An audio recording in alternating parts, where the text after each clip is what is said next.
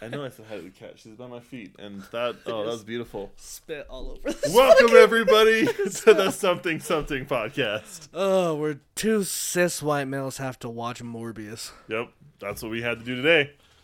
Well, I did today, you did yesterday, but yeah. I did mine yesterday. I served my dime. They gonna have to come take me, bro. Oh my god, yeah. We're here to talk to you. Was so talk bad. to you about nerdy shit. Yeah, there's the spoiler. It's bad. So fucking bad. But yeah, we're here to talk about shit. You know what's really sad? I watched out that movie and I realized I'm like, I could do like a decent Morbius cosplay, and I have zero desire to do that at all. Which one though? Would you get the crutches? Yeah. And do okay. Yep, I'll just stop eating for like a month. Just lose all. Really Just skinny. become skinny. Like a real machinist, right? Yep. Yeah, we're talking about him being a method actor. Only with his weight. Me too. I'm a method actor too. I'm trying to play John Candy in regular life. It's hashtag me too. Oh, sorry. My bad. God, are we really going to start out with a really tasteless hashtag me too joke? Always. That's fucked. Oh, fuck yeah. If this is your first time listening, yeah, goodbye, I guess. I mean, if the intro two cis straight white males tell you about didn't... I'm sorry. Yep. Oh, God. So, right off the bat... Nerd news. News for nerds. Nerds who like news, that is. Yeah. So, everyone's favorite segment before we rip into a movie. By everyone, the first one is a spoiler for Morbius. For Morbius? For Morbius. The Morbius director says he has no idea why there was a Spider-Man mural in the film's trailer. Because, yeah, that doesn't make it into the movie at all. Yeah, it has nothing to do with Spider-Man. Yep. So that's I know why, because they wanted to capitalize on the popularity of Spider-Man. On the popularity of No Way Home. All the trailers were entirely made to confuse you on if this takes place in the Marvel or Sony universe. Yeah, and the answer is Sony, because everything about the Marvel universe isn't in this film. Not everything. What? Post-credit scenes don't count. Post-credit scenes in the trailers do. Fuck. Ricky Gervais said, I would not have made a joke about his wife's hair. I would have made a joke about her boyfriend. In regards to the Will Smith shit. He's the only one now. So Seth MacFarlane that's the only Oscar I actually like hopped on to watch. Was the one where they got Seth MacFarlane to host. I'm like, this is going to be a blast. Oh, yeah. And it was. Wasn't disappointed at all. That's the only one I've ever watched. And the only other one I would watch is if they got Ricky Gervais to come in and host them. Also, Jasmine says, "What's up, cauliflower colonizers?" One of my favorites. Hey, you sold me you're Mexican, all right? So this is on you. That's true, actually. For $6,969 in nerd rope and the promise to spoon. Big or little? Are you a little spoon kind of guy? I'll be both. The problem is that if I'm the little spoon, then they're like more my jetpack than anything else, because I'm a giant. It's true. You are a big dude. I'm a little spoon. I'm not ashamed of it. Yep. I expect you to be delivered. Come on. I have Amazon Prime. I want same day delivery, Miles. Seriously. I'm not going to come pick you up. I mean, what do you think I pay the monthly subscription Go wait for? outside of a hardware store and someone will use you for a day and then drop you off at my place. Fuck, man. You are coming in strong. This movie's bringing out the terrible part of me. Yeah, this movie. Yep. Yeah, it's all this movie. I said it's the terrible part of me. The movie's just bringing it out. Tyrese, who's in this film, for like 2 fucking retweeted minutes. on his Instagram and then deleted what he thought was an actual review by Martin Scorsese of the movie Morbius before everyone made fun of him for being an idiot, and then he deleted it. Read the review. Read the Martin Scorsese review. So Martin Scorsese was another one of the big time older directors that and Miles joined in. He said he'll be at a random Ace Hardware.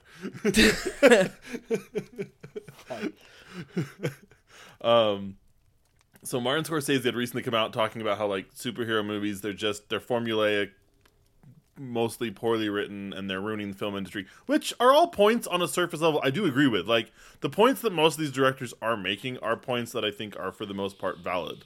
Like, how many movies end up not being seen because it's not the latest Marvel movie? That's true. Or because it came out too close to the latest Marvel movie. That's true. But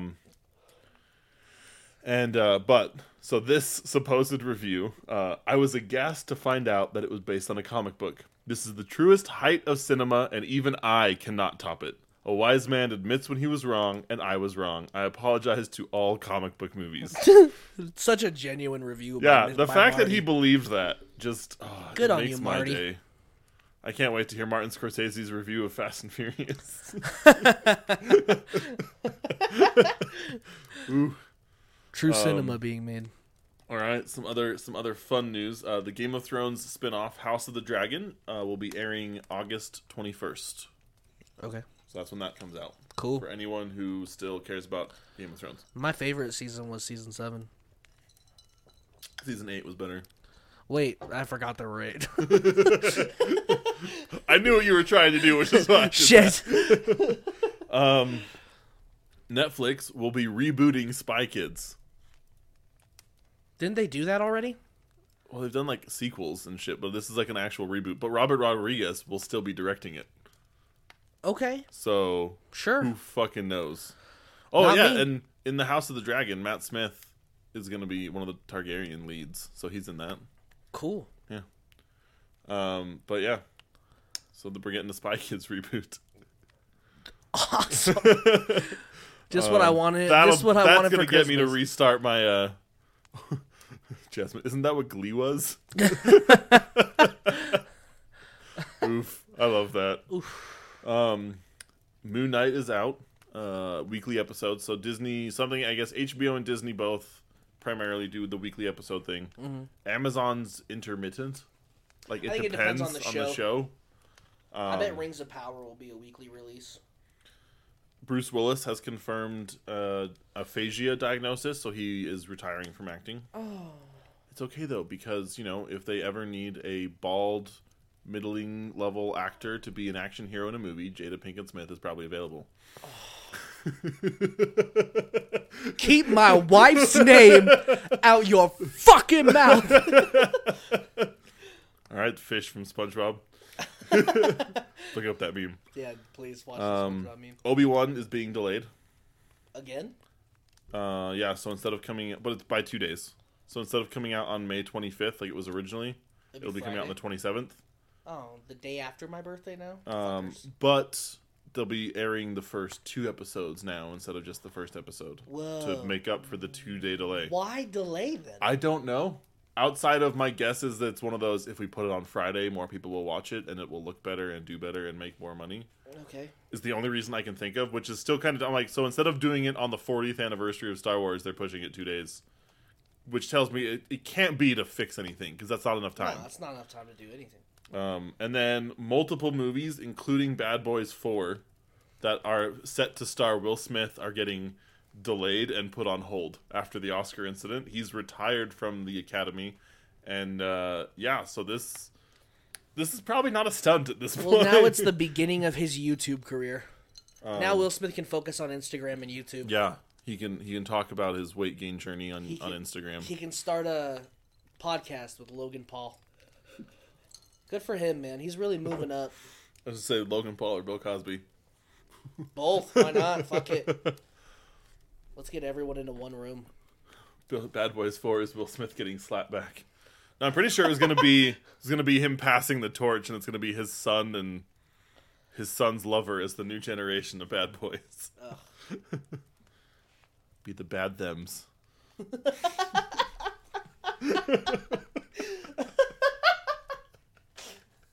You're on a roll, bro. You're on a roll.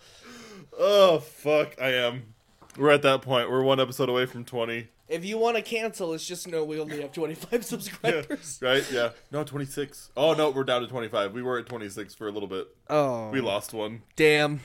I'm assuming someone who subscribed and doesn't like probably me anymore unsubscribed because they got notified we went live just now. They're like, oh yeah, fuck that fucking cis guy. Cis male 1 sucks. So we'll have to fix our subscriber goal and put it back down to 26 or 25.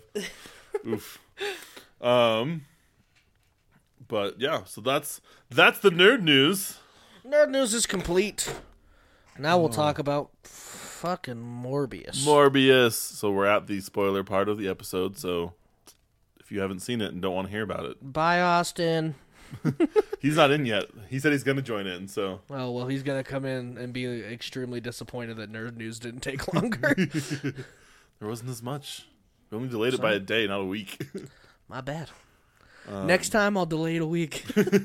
For more Nerd News. We only need the Nerd News. I feel like a lot of Nerd News comes out on Tuesdays, so there's probably going to be a lot for the next one. Update on Will Smith incoming on episode 20. Right? The next update on Will Smith's career. Morbius. Where do I start? At the beginning. As all good stories do. Oh, man. Well, this started out weird for me because I went to that fucking Screen X theater where it plays the movie on the walls, too. And I immediately was like, oh, what the fuck? It's such a weird gimmick. And the aspect ratio is real fucked on the walls. So it's like, why do this? Yeah. Why do this? It's like I don't need to see where the helicopter went. It's like a non-3D way of trying to be immersive, but it's just distracting. It's so distracting. If it was the whole movie, it might work, but it's not. It's only like certain scenes. 6 or 7 scenes of this movie are full screen. Yeah.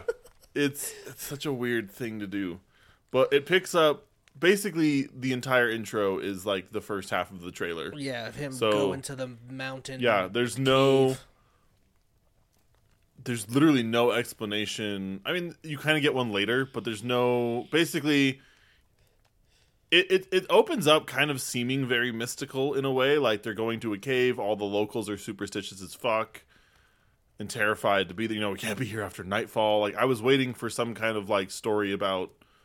These particular vampire bats are special but they're not. It's just he goes to a cave where there's vampire bats and he captures a bunch of them using his own blood. But that literally plays into nothing. Like he could have just brought a dead animal. It's just a thing. Like for a dude who really needs his blood because of his health condition, it's kind of odd for him to just risk throwing his whole fucking life away. Yeah. Literally, so he could cut his hand and hold it in front of like a snare trap. Yeah, when a dead animal could have done the same thing. A dead person? There were 4 other dudes. Yeah, you could have just shot a dude. Bam. And then you'd be like, oh, maybe he is a villain. Right? We're going to get to that. And then that just kind of ends on like the cliffhanger of all the bats flying out and somehow not blowing up the helicopter. And him just being like... like, buddy, you could wrap your hand now. They're out here. Yeah, they're already... They're swarming, bro. Hey, there's Freya. Hey, there's Freya behind me. Ooh, there she is. Hello. Popping up, getting all comfy on the chair. This is specifically for Rebecca, but I did get tilted in this movie, by the way. This movie set me off. Yeah. So then it does Nick's favorite thing. It flashbacks 25 years earlier. Yeah. We get basically like a quick scene to literally set in motion the person. Like this is the character development. This one opening is the character development, the entire character development for both characters. It is. It's kind of like it settles the argument of nature versus nurture in that it's nature, and if you're like what you are as a child automatically dictates what will happen if you get vampire powers. So. Yep. New Milo number 7 comes in. Yeah. It kind of is making light of the fact that Lucian or something? Yeah, Lucian. It's making light of the fact that like his bed like bunkmate. So he lives in like a care facility for kids with his specific blood related condition. I don't remember what it is. He needs an infusion 3 times a like day. 3 times a day, and his bunkmate he constantly just nicknames them all Milo after the first one who was actually named Milo because they all just keep dying. But since we're focusing on this one, obviously this is the one that's going to live. Surprise. Matt Smith. Yeah, this is the one that's going to grow into Matt Smith. Because he grows into Jared Leto. And you've got the guy who runs it is the dude who played Moriarty in Sherlock Holmes 2. Yeah. Good actor. Yeah, I honestly liked his character in the movie. Wish he was in He's it the for only 5 minutes. And I wish that 2.5 of those weren't him laying on the ground dying. Yeah. In case you're counting Uncle Ben moments in superhero, anti-hero origin stories, this movie has 2. Yep. And they're back to back. Mm-hmm.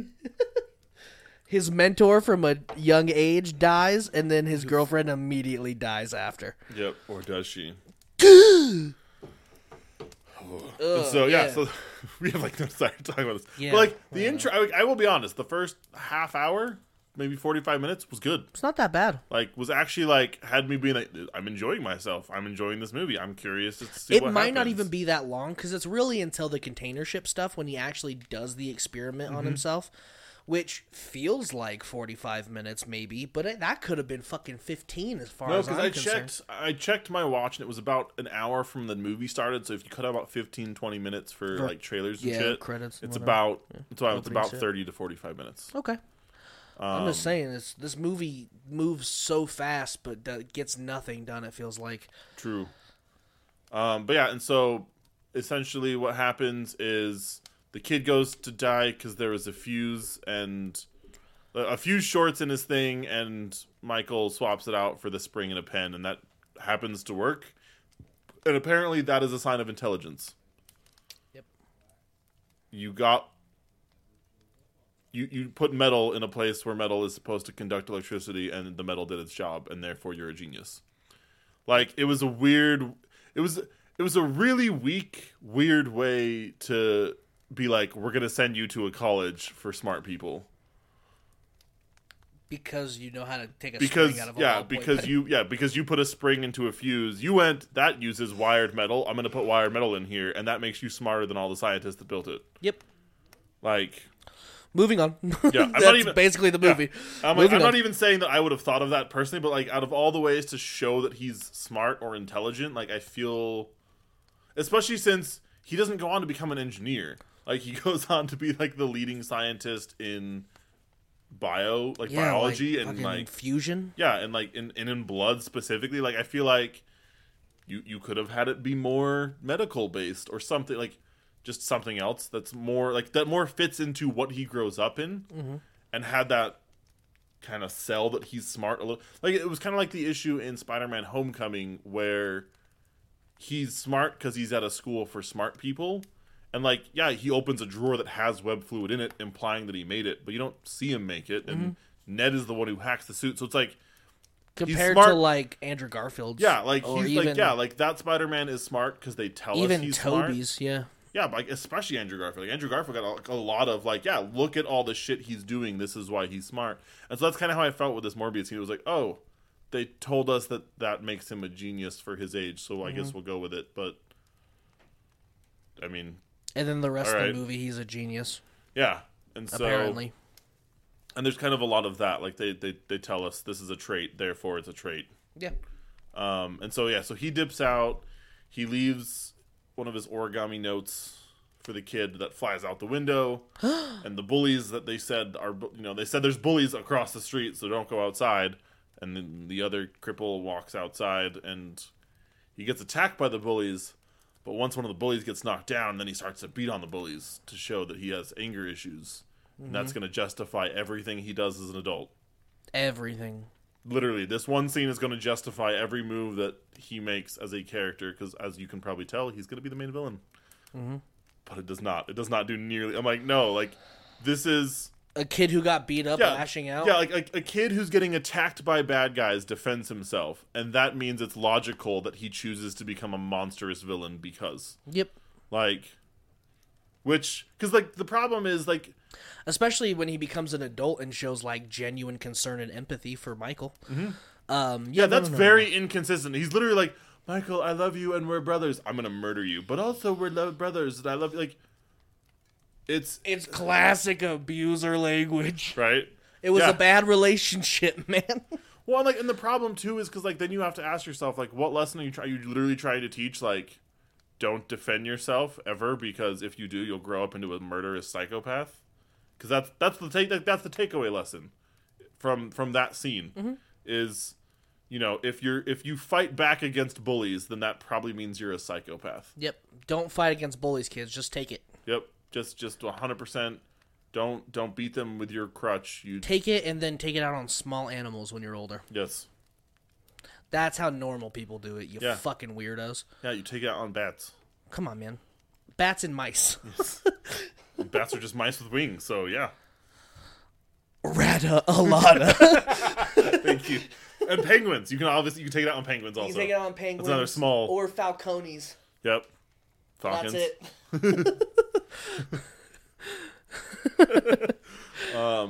And so then it flash forwards To him being to a just doctor. another random scene, which is not even him being a doctor. It's flash forward to him getting an award. Yeah, he's getting the Nobel Peace Prize or something. Yeah, because he developed artificial blood. Yeah, he developed fake blood, which is blue instead of red. It literally just looks like fucking like blue goo. Like It really did remind me of a Slurpee. Yeah, like just like like if somebody mixed like a Slurpee with like silly putty. That's kind of like what it looks like, just in a bag of just this blue shit that apparently, conveniently for what the movie's about to be, they created a plot device for him not to be a bad guy. Yeah, he can drink the fake blood. Yeah, he can drink fake blood, even though he has access to a lot of real blood that wouldn't be harming people. Quite a bit. I also like that they refer to it as the blue and the red. Yep. Come on, Michael, you can drink some red, man. Yeah. Why are you drinking blue? You can drink red instead of blue. My favorite Red's flavor is the sour apple. That's green. Oh, shit. Yeah, red would be like cherry and strawberry and watermelon. Oh, artificial cherry can suck my dick from the back, dude. So yeah, this is the whole movie is about the fact that blue raspberry is better than cherry. It's true, though. Yep. And I'll fucking die on that hill. You think I won't? Well, you fucking think I won't die on that hill? It really glosses over the fact that, like, he invented fake blood. Yeah, really. He doesn't even accept the Peace Prize because it's a failed experiment. Yeah, because it was an accidental byproduct of a failed experiment. To which my response is, why was that not an intentional experiment? Like, yeah. Which, again, I'm like, are you actively trying to undermine the intelligence of your main character? Like, just why can't that just be a win? But I guess they need to make him slightly abrasive to the public. Yeah, he needs to be humble, bro. Because off screen, like they tell us afterward, because it's literally afterward. Like somebody is chastising him for having insulted the king of Sweden, I think. Archduke Ferdinand. Right. They don't because they cut out. They don't even like show us the scene. He stands up and starts walking towards the podium, and then it's him being chastised. Yeah. And so, like, that's why it was a very obvious, we need you to know that he made this because it's going to be a plot point later scene. Like, and that's what a lot of the scenes are. It's kind of like each scene in this movie. This is the biggest issue with this film is most scenes just kind of feel like we're going to drop the plot device or plot point that's going to be important in the next scene. But then that plot point never fucking comes, it feels like. Or at least when it does, it's, like, super underwhelming. Exactly, yeah. Because, like, the whole movie is relying on happenstance, a mixed bag of like convenience mixed with throwaway lines. Well, and just like circumstantial shit that happens to him that you're like, oh my god, how lucky it is that when he injected himself and became a vampire is one of the traits of a vampire in this universe, just ungodly luck because it seems like it. Like he doesn't fucking do. She's typing. I know. Freya's just hitting the buttons on the keyboard. It's got me legitimately worried. Hi. What are you doing? If we suddenly go offline, either Freya hit a button or Sony's come for us finally. Yep. And it's probably Sony or Warner Brothers at this point. Or Disney. Shit, Right? we've shit on Disney a lot on Yeah. this podcast. That's going to keep happening. Yes, I can't wait for Moon Knight to be over. Austin, welcome. Hey, we're actually talking about the movie, Austin, so... Yeah, if you don't want this to be But spoiled. also, you should not plan on watching this until it's fucking free for you to do so somewhere. That's the fire. She's playing with the fire. Beautiful. Guys, Freya's playing with fire. Well, so then he like goes back to his like research facility, which, by the way, is all funded by Milo. Yes. And yeah, so basically Milo... Do they explain how he gets his money? No. Milo somehow grew up and became incredibly wealthy and uses that to fund Morbius's attempts at finding a way for them both not to need to be on blood donations every 3 hours. Have like an expiration date in front of them. Exactly. And that's when he like his like colleague is there and she's like, finds out about his like off the book experiments or something with bats. Oh yeah, Austin's like, I'm not watching it. Good. Fuck Lego. Good. I'm pretty sure he meant Leto, like Jared Leto, but he typed it Lego. Well, don't fuck Lego. Yeah, don't fuck. Lego's good. I just bought Lego Star Wars, the complete saga. So like, Yeah, no, come don't on, bro. fuck Lego. Chill, bro. Chill. Legos are good. Dude, the sequels were like the best. We were just talking about Star Wars now. God. Surprise! It's another surprise Star Wars review. And then this, yeah, bam! We're talking about Solo, bitches. Oh fuck no! But and we see a character who I forgot about because she doesn't come up again in the entire rest of the movie. The girl who Oh yeah, he puts in a coma. The girl he puts in a coma, yeah. So this sounds terrible. No, it's a good like. So basically, it's one of his like main patients, and he's there now that he's back. He gets pulled away. She starts to kind of have a freak out, so that they can introduce the nurse that gets killed. Real quick, he injects a rat with like the serum he makes from like the bat DNA. I was just pointing out. I just want to clarify the coma thing real quick, and then we'll go back on the plot point. We so bounce around. Yeah, and then basically she starts to deteriorate. And so they put her in a chemically induced coma to stop her from deteriorating. She doesn't come up again for the entire rest of the movie. He's in her room again at one point, and then that's it. Because when he wakes up from his watch going off after the one dies, he's in her room, sleeping in the chair. Yeah, but that's it. It was weird. This is the problem. Like, I wonder if if people think this is world building or a good thing, but wasting 10 minutes on introducing a character that's never going to be in the movie again, that's not world building. That's wasting time. Like, that's okay if the rest of your story is fleshed out. Like, that's a good thing if the rest of your story is fleshed out. Like, building the world, having characters that aren't necessarily plot intrinsic. Like, what is the point of this movie? He gets vampire powers, and then by the end of it is going to start the Sinister Six? Like, yes. I don't fucking know. Yes. That seems like that's the point of this entire fucking movie. The point of this is to kidnap a villain from a different universe so that they can do the Sinister Six. God. This movie fucking sent me, dude. And so, but yeah, and so so they go there. He gets pulled out to talk to the main love interest. She has like a last name for a first name. Yep. There you go. Googling it. That's how much attention we paid during this movie. We're Googling literally the main supporting character's name. I still challenge you to name two human characters from Avatar. Jake Scully. Is that his name? Jake Scully, yeah. That might be, yeah. I said two. Oh, that's right. It's Martine Bancroft. Isn't the other guy's name Norman or something? I don't remember. Who? Martine, yeah. Martine is her name. Yeah, Martine Bancroft. Which guy? Isn't a last name, but... I love that Matt Smith is only credited as Milo. He's not even credited as Lucian whatever. He doesn't even get like a cool vampire name either. I mean, Lucian's pretty vampire-y. I guess that was the giveaway. Also, he looked more like a... So... Morbius. What about the dress-up scene after he becomes a vampire where he's just like putting a shirt and tie on and grunting at himself in a mirror? Again, wasting time on such stupid shit. Oh, we have to wait till we get to that point. But, I know we do. It's just so fucking funny. So Martine pulls him aside to chastise him for what he did at the event, and then also to be like, I know that you're doing shady experiments. He's like, what are you talking about? I did love... So, like, because he apparently just refuses to get a wheelchair, that was the most confusing part, is everyone who has this disease also refuses to use wheelchairs. They all use canes and, like, two-handed crutch things. Making the unnecessary but clever... See 3 people with this disease in the movie, and it's Matt Smith, him, and the girl that's in the bed the whole time. Yeah. So... yeah, everybody that we see. But my point being is like you could have gotten around probably a lot more easily on a wheelchair, and then you wouldn't. But you're giving up your humanity. And then you wouldn't need. Although it was a cool acknowledgement. Like I loved the lights that automatically turn it on and off as you're walking around. So this way he's not wasting electricity, and because it would be difficult for like someone like him and in his condition to go turn lights on and off. Mm-hmm. So just kind of having that automatic like.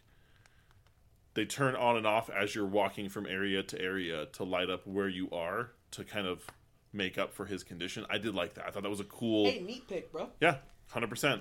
Like, and it also came in handy later for, like, an epic horror scene. Yeah, that's another neat pick. I honestly dug the shit out of that.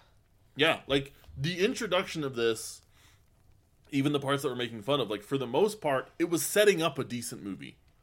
It's the payoffs that make these even worse. Yes. And, yeah, and the fact that the setup was as decent as it was makes the payoff that is terrible even worse, because it's like, oh, this might... Like, I thought the final fight in fucking Let There Be Carnage was bad. Oh, this movie's like boss fight at the end. Kamehame bats! Yeah, no shit! And it's like fucking 2 minutes long. It's like we finally get like an epic vampire duel, and Morbius just gets his ass kicked all the time until he fucking figures out the spirit bomb. Until he realizes that there's apparently 1 billion bats in the city of New York that he can pull out of the sewer. Sewers. I thought there were alligators down there, man. I know. I was like, rats, alligators, pigeons, sure. I've never heard that like any major U.S. city has that many bats. I don't look it up. I don't either. But like I'm pretty sure like the construction site in New York had more bats than the vampire bat cave deep in a Chilean jungle. Like, but yeah, so he goes and he kind of reveals that yes, he pulled a bunch of bats in and is dissecting them because they're the one mammal who has figured out how to survive solely on blood, and basically the process that allows him to do that might allow him to essentially cure his own disease, which, like, completely mumbo jumbo, but also like, yeah, like that was a great way of believable. Yeah, sure. It's a very believable like comic book origin for why a villain becomes it's the same with like the lizard, right? He was pulling DNA from lizards that can regrow limbs as a way of trying to regrow his own arm. Like it's that. Could this work in the real world? No, but it's an awesome like train of logic to give us the villain that we get. Like, there should be some suspension of disbelief in a superhero film, right? Like, it honestly, and like, as he's going and talking about it, it literally, it reminded me very much of Green Goblin in the original Tobey Maguire Spider-Man. Mm-hmm. And, like, in a good way. Like, in that similar build-up, let's give you kind of the sympathetic logic behind this character before we go down the dark path he's going to go down. Kind of that the ends don't justify the means kind of a thing in trying to get what he's trying to get. You're trying to play God, bro. And you even have like that element of like that he could lose all of his funding if his buddy died, like, and that's there at first, and then it immediately becomes an afterthought. Yeah, immediately becomes an afterthought. I mean, speaking of, where does he get all of his money after his buddy dies at the end? He is driving a really nice car at that post-credit scene. Last will and testament, my guy. Right?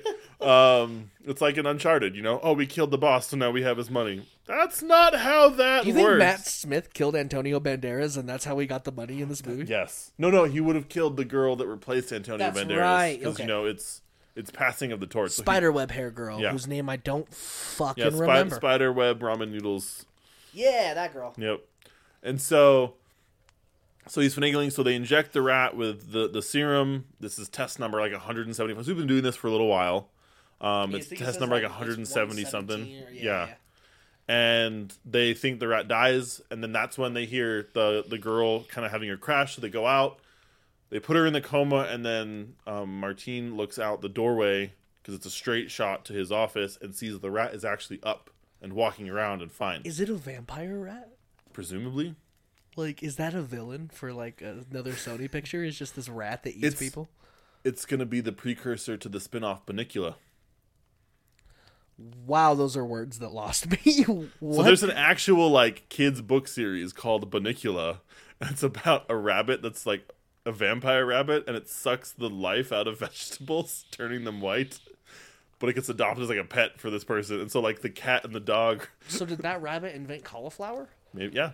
It just sucked the life out of a bunch of broccoli. Sweet. I actually think that might be like an element in like one of the first books. It's like when the cat is trying to prove that this is like a psycho killer vampire bunny, and the dog's like, "No." He's like, "Look." He's like, "It's cauliflower. What are you talking?" Like, "No, this is broccoli.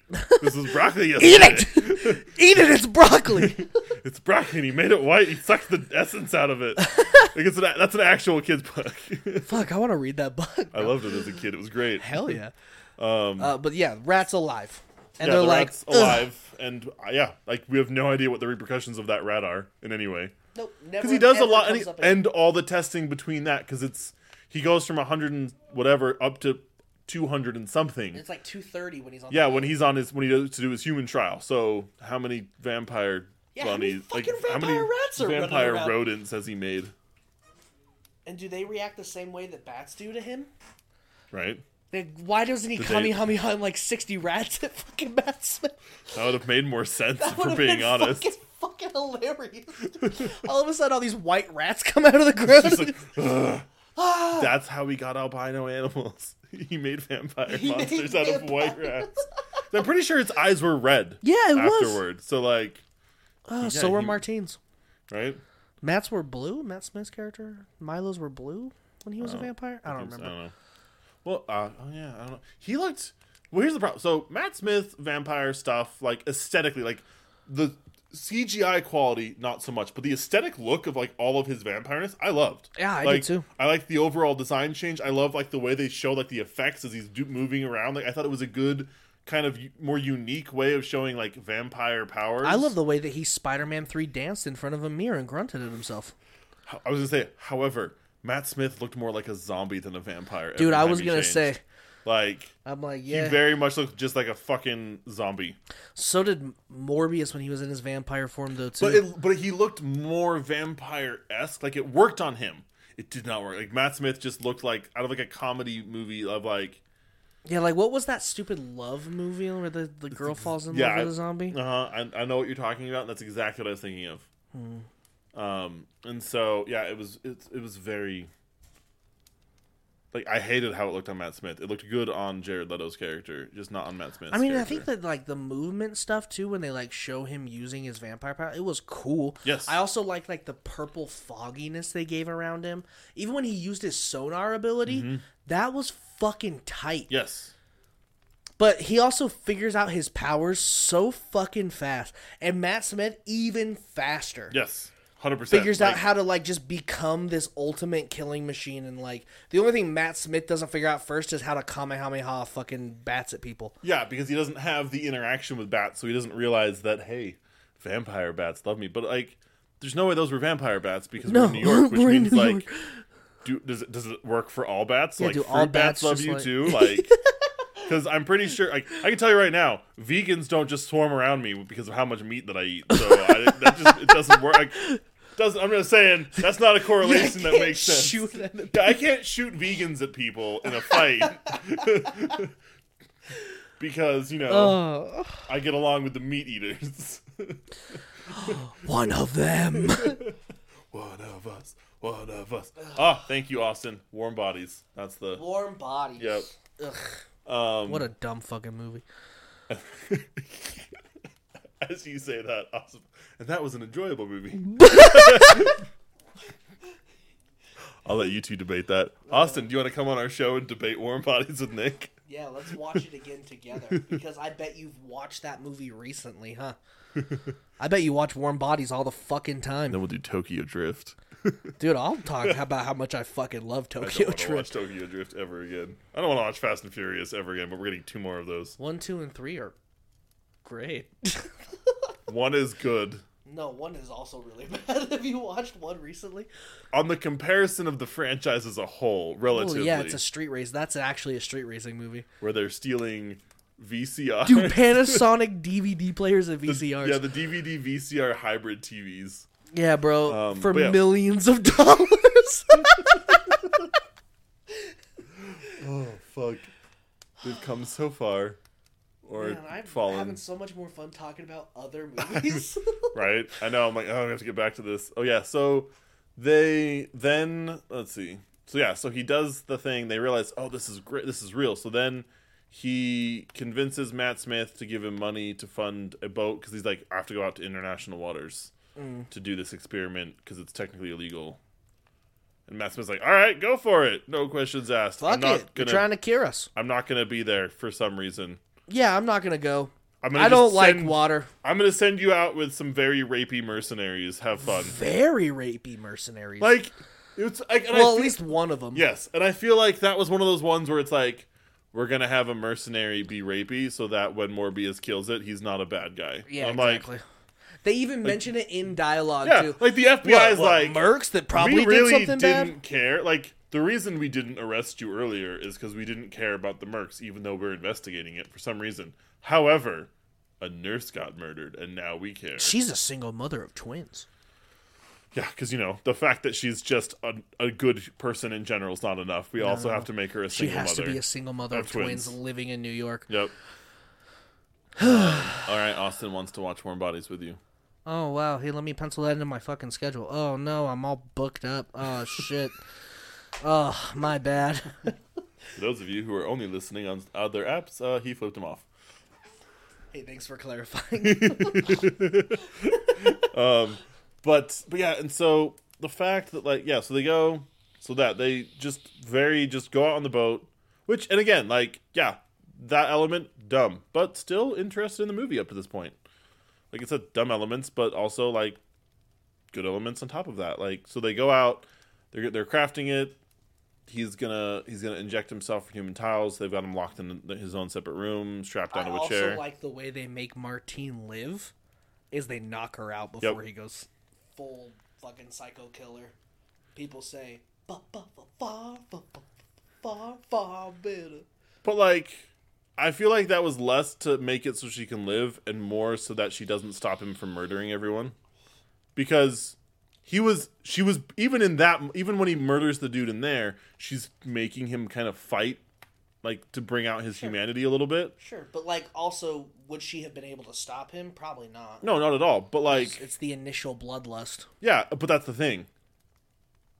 She is still a sack full of blood, dead or not. Exactly, he's gonna suck that thing dry. Well, that's true, yeah. He's hunting them down because he can hear and smell the blood pulsing through all their veins. So her being knocked out doesn't change that she also, at all. cuts her finger a little bit on a cat food can at one point, and he's like, in a very Twilight-y moment. Super Twilight, dude. Super Twilight. Oh, fucking blood really gets my motor running. Right? I just had my Beyond Burger, but that steak smells juicy. Fucking seriously, though? Essentially what that scene is. Uh-huh. And so yeah, then he becomes a fucking vampire and kills all these mercenaries.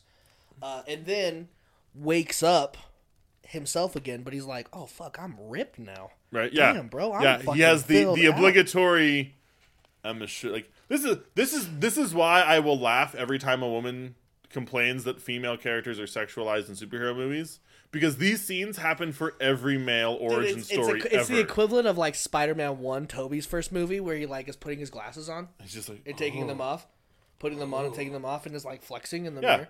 That's essentially what happens. Even that far back, I'm every guy has had the look at my ripped, naked, muscular body. It's in all of them. It's a superhero thing. It's not a one gender or the other thing. It's just, look, here's an attractive person on screen. Enjoy. By the way, they're also superpowers. Also, when they take off his shirt pre the serum, he was too unhealthy looking. Have you ever seen Christian Bale in The Machinist? That's basically what this was, because which adds to the whole why the fuck is he in a wheelchair? This dude, he did not have the upper body strength to be carrying himself around on the crutches, because they're not crutches. It's the ones where you just are using your hand to hold yourself up. Mm-hmm. So his entire whole body is being held up by his forearms, basically. His shoulders, essentially. Yeah, his shoulders and forearms. Only he has literally no muscle of any kind. He is just skin and bone. This is what I look like in high school. Dilapidated. Just. Is that is that how you say that word? Maybe. Dilapidate. Whatever. I'm not even gonna try with English. He's Twitter-pated. I'm dumb. There's no spell check in my brain. With just super dark veins everywhere. When can I download Grammarly for my brain? But yeah, so after he wakes up, he takes his shirt off for no reason other than to show us his abs so that he can then immediately put a coat on. a different coat. He takes his shirt off to put a different thing on. And it's not even like, oh, look, this shirt's covered in blood. Or it was just open. Yeah, it was just, oh, you can see my nipples, so let me just get naked, and then I'll put a coat on and cover myself in the coat. And then I'll be like, and I'll delete all the security camera footage. He's like, oh, I just murdered everyone. And then he deletes the footage, calls in a 911, and leaves the woman he's falling for unconscious with possible brain damage. But puts a blanket on her, bro. Yeah, he puts a blanket on her, but like doesn't, wake her up, check for and they concussions say chivalry or is dead. Which, again, if he was just like an engineer, I'd buy that. But he is a medical doctor. Like, he doesn't even he just listens to. He just puts his ear to her nose and can hear her heartbeat. Yeah, he's just like, all right, alive. Her heart's still beating. She might be a vegetable, but her heart's still beating. So bitch is still breathing, bro. Fine. And then he just jumps overboard and I guess swims back to land with his new vampire swim. He's all full now. Yum, yum, yum. So he uses. He was off the coast of Long Island. His high iron diet. He swims to shore. Mm-hmm. That's what I call an Iron Man. Yeah, this is Sony's Iron Man. Yeah. God, that would be such a good name for a vampire. Iron Man? Are you kidding me? Oh. The ultimate, just it'd have to be like a parody movie, like Jack Black is a vampire called Iron Man. Our idea. We're writing the screenplay. Jack Black, please be in our movie. Also, Ryan Reynolds sponsor us. A Ryan Reynolds funded movie starring Jack Black as a vampire called Iron Man. I need this. What's the plot of the movie? There's no fucking plot. No He's plot just a fucking vampire. He's just a vampire. It'll be like the Studio 666. Yeah. Also, rest in peace to. I know. Taylor Hawkins. I mean, I was like, they summoned demons for that movie, so that just means the band's gonna die one at a time. Oh, bro, they Final Destination themselves? Is that what you're saying? That's fucked up. Well, you don't play with Ouija boards. That's fucked up. That's fucked up. I laughed, but I'm sorry. I'm really sorry about that one. Ow. I know. That hurts. And so...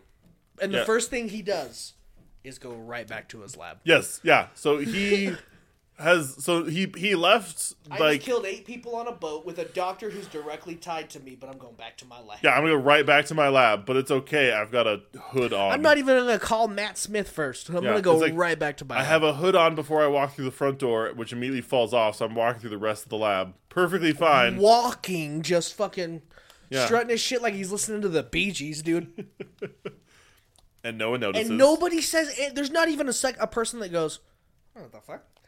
Like, if the security guard that I assume works that front desk Monday to Friday is like, well, you look good. And it honestly, call back to one of our complaints about, like, Batman just knocking on the front door of the Iceberg Lounge instead of sneaking in. Like, he could literally have climbed up the outside of his building and hopped in through an office window. He's got vampire powers. Yeah, like, he could have gotten into his office a billion ways other than I'm going to let my hood fall off as I just walk through the front door.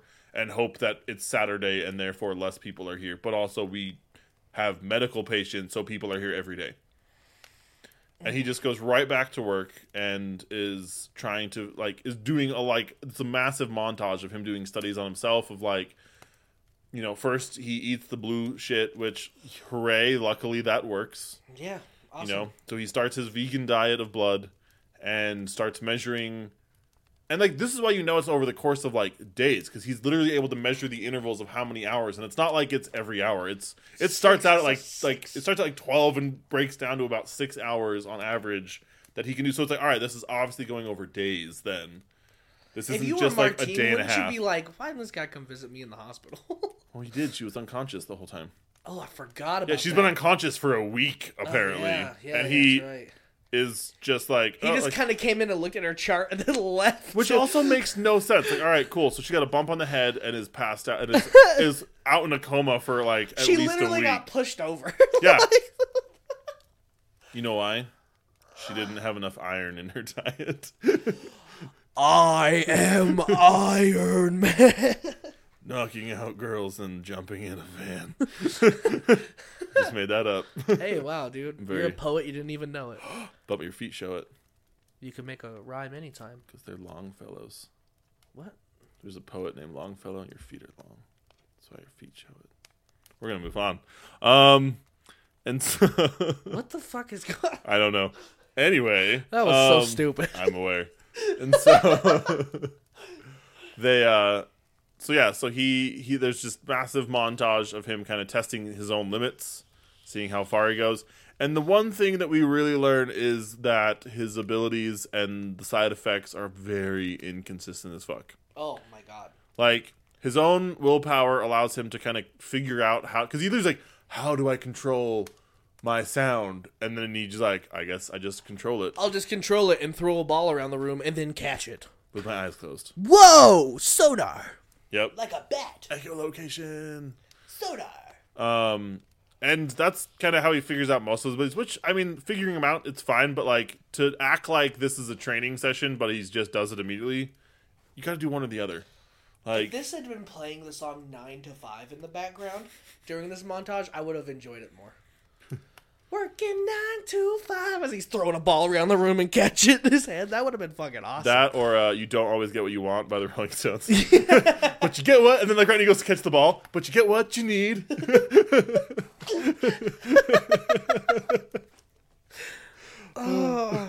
So he's doing all of this, and Matt Smith shows up because he's like, well, you weren't in the boat, the report of who was on the boat, and I know you were on the boat, so obviously you're in your office. And when he shows up, he's like in the middle of a trial, and he like bites his finger and writes blood on the window. Yeah, and his trial is basically like, how bad does it get if I just don't eat blood at all? Like how, and it just kind of brings back, it basically turns him into the ultimate vampire, just monster. Like the bloodlust comes out tenfold, while also his like original disease kind of coming back with it, like all at the same time. Mm-hmm. And that's what he figures. Like the way they showed that was actually kind of impressive. Like when he's walking into his office, all of a sudden he starts and like out of nowhere, collapse. I'm like, that was decent acting of just like assuming that wasn't CGI. Like that was actually kind of impressive of like the way he just starts letting his limbs stop working. I did not hate Jared Leto in this movie, though. Yeah, agreed. I honestly think Jared He Leto wasn't the played issue. the shit out of what he was given. Yeah, like he wasn't the issue. He's the reason the first half hour was He's good. like how I felt about Robert Pattinson in the Batman for most of the Batman. I would disagree with you there. I liked his. I know. I'm saying I mean, I'm just saying. Yeah, that's fine. I think it was very bad. You We have 4 hours about that movie. You can go watch that. You want to just do the rest of the podcast like the fucking adults from Peanuts? Good. Bad.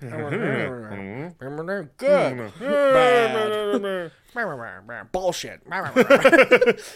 That's it. The only things that you can hear are those curse words. Yep. That's the new R-rated Peanuts. Fucking it's the new Peanuts reboot. Penis.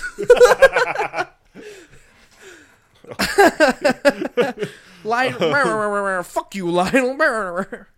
And so, yeah, so Matt Smith shows up, and it's like, oh my god! And, like, grabs him some blue blood, watches him drink it.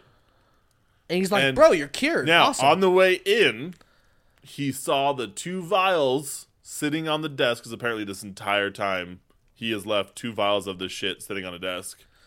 Didn't think to store them anywhere, or throw them away, or destroy them, because he's a vampire monster. Nope. He He's just like, man, left this them is on somebody his else's desk, and problem.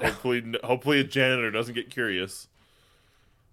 Somebody's like, damn, I'm thirsty. Right? Just like, Dr. Morbius, like, these are like some super fucking good steroids. Yeah, fuck that. Yeah, I want to get ripped. Hell yeah, bro. And so then, This HGH? so Matt Smith's like, obviously you're gonna give me this cure, right? And Leto's like, no. Like, dude, fucking idiot. Did you not just see what I was 5 minutes ago? What? Like, yes, I can walk and I'm strong, but also, like, I'm a fucking monster. And so Matt Smith leaves seemingly like, yeah, you're probably right. Seemingly. And then it, like, what happens right after that? Is that when, Isn't that when he gets arrested? Yeah, he's, like, going, well, first, no, because first the nurse dies. He leaves after the nurse dies. I think that's, he leaves to go check on Martine in the hospital. Oh, okay, right. And then it cuts to the nurse thing. Yeah, so he used to do that. Then it shows... probably my favorite scene in this movie. Yeah, like the nurse, she's walking through the hallway, and every few feet, like the light behind her will shut off, and the new one will turn on.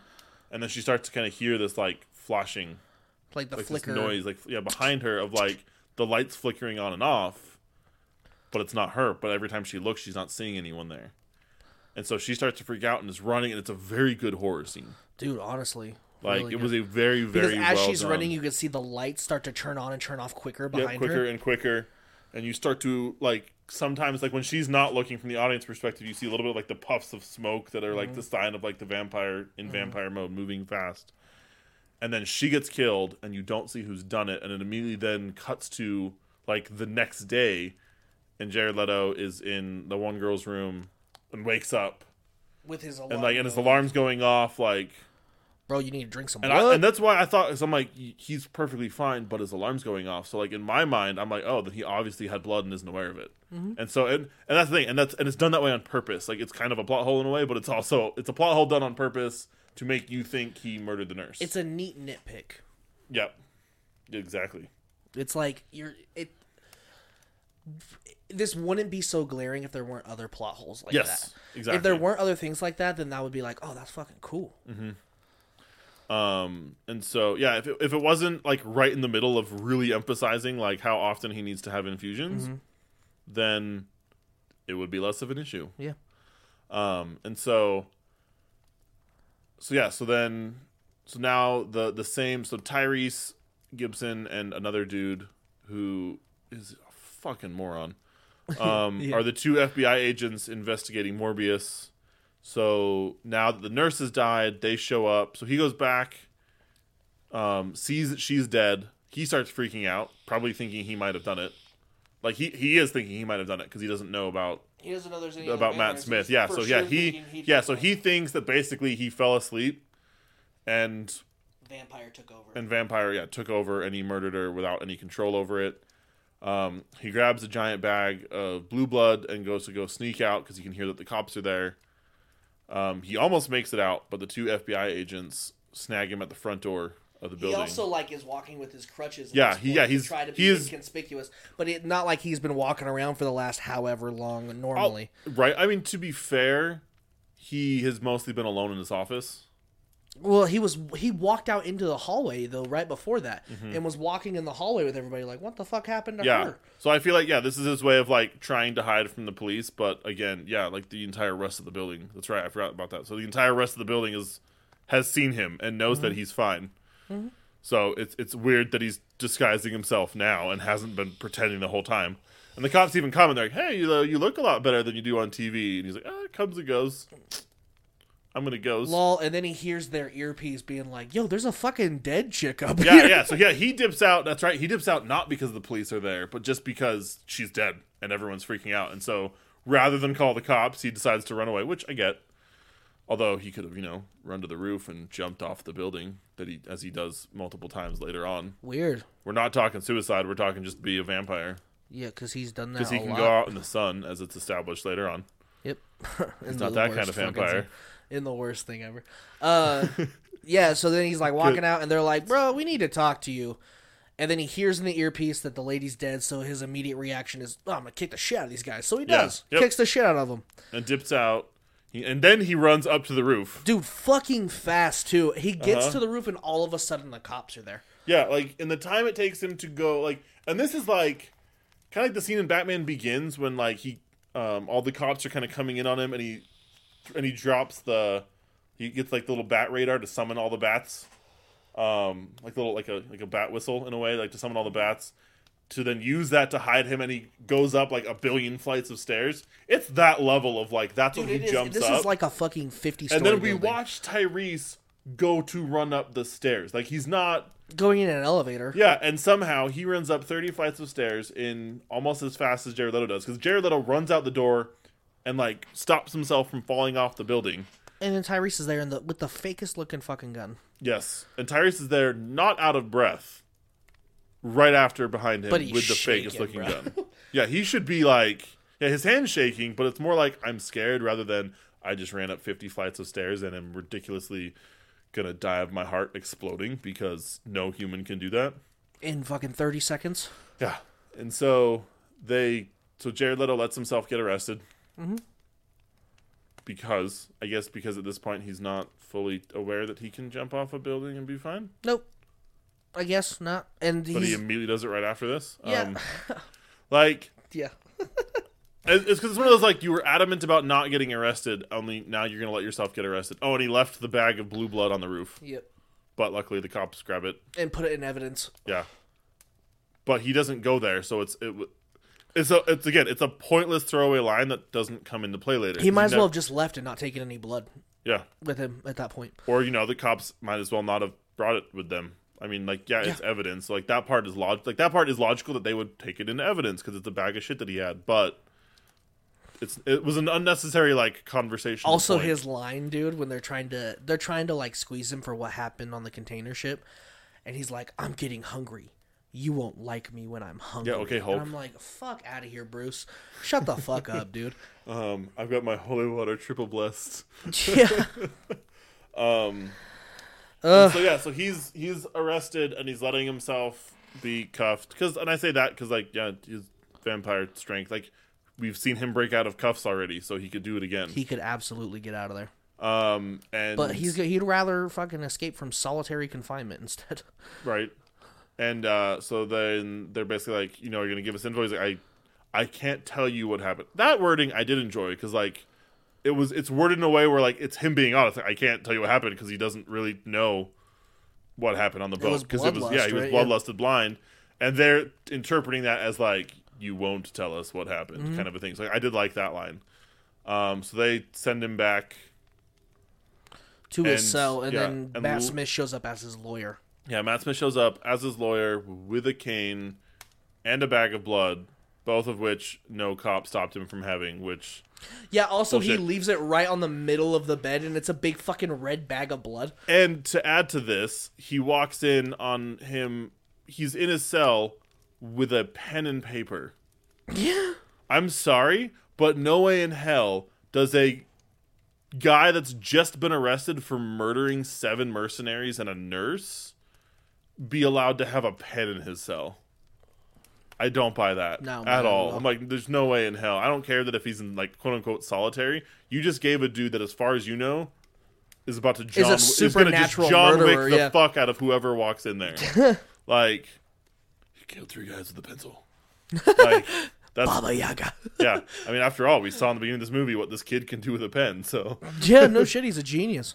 But yeah, and so Matt Smith gets through security. Like, I have visited people in prison, and, like, the amount of you can't have any of this shit in there is a very long list. And there's no way in hell they let a dude, like, just walk into the cell with a fucking cane. Like, that's gonna be like, no, we'll bring him to a room and you can talk to each other through a glass panel. Like, do the whole just come phone sit on thing. your bed, bro. You can go walk into the cell. Like, there'll be a private area for them to talk. You can walk down death row with a fucking cane, and also, like, somehow that bag of blood got through how many fucking scanners. And so, and that's the other thing, like, with their ambiguity, like, because Matt Smith, like, he's known enough that a random girl in a bar thinks she's met him before because he's a known celebrity. Like, he's known, like, not to the point where you're gonna be like, oh, that's so and so. I would say maybe Elon Musk level, where, like, the average person, if they saw him on the street, might be like, I know I've seen you somewhere, but they're not gonna immediately be like, oh, you're Elon fucking Musk. Like, I would maybe say, like, that level of... Well, that guy just bought Twitter, so soon he's gonna be like soon people will know who he is more, but, like, I would say, like, that level. Sure. But at the same time, the entire police force just think he's a random no-name lawyer to come in.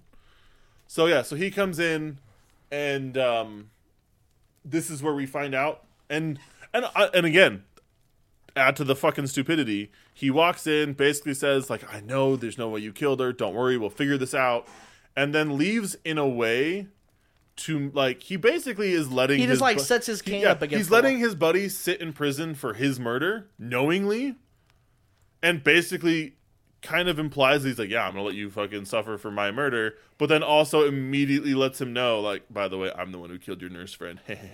Pretty much. Like, Matt Smith's character from this point on becomes the most inconsistent fucking written character in the history of inconsistently written characters. Worst. Because like, he's literally like, oh yeah, like, I'm here for you, which is genuine. Like, it's not like he's putting on a show, because it's a constant thing that keeps coming up. Because their past dialogue, too, another neat pick, when they're meeting each other before the container ship, like, the dialogue is so fucking good. Yeah. Like, the chemistry between Leto and Smith's character is fucking awesome. I did roll my eyes, though, at the irony that they kept comparing each other to Spartans, because, like, if they were Spartan babies, they would have been thrown on a cliff, like, within a week of being born. Fuck, man. No, like, legitimately, though. Well, like, if you had any birth defects, you were killed as a child. Like, Spartans... yeah. That was a thing with Spartans. Like, that's why I'm like, no, if you guys were this crippled, you would have been murdered as children. Like, so just like, it was something that made me laugh. You guys are more like Romans. We're the Spartans, the few against the many. I mean, like, because that's the whole point. It's the the 300 is what they're referencing. But it was something that made me chuckle. I'm like, I get why you're doing this, but also you would have been murdered as children. And so yeah, so like there's a genuine level of care, but then also it's just like, hey, I love you, but I'm gonna let you suffer for the fact that I'm gonna go murder a buttload of people, and everyone's gonna think it's you. Bye. Then he like drinks the blood, escapes prison, and there's some fucking pointless chase scene. Yeah. Where they vampire fight each other for a little bit. Actually more entertaining, unfortunately, than the climax of the movie. Yes, I would agree with that 100%.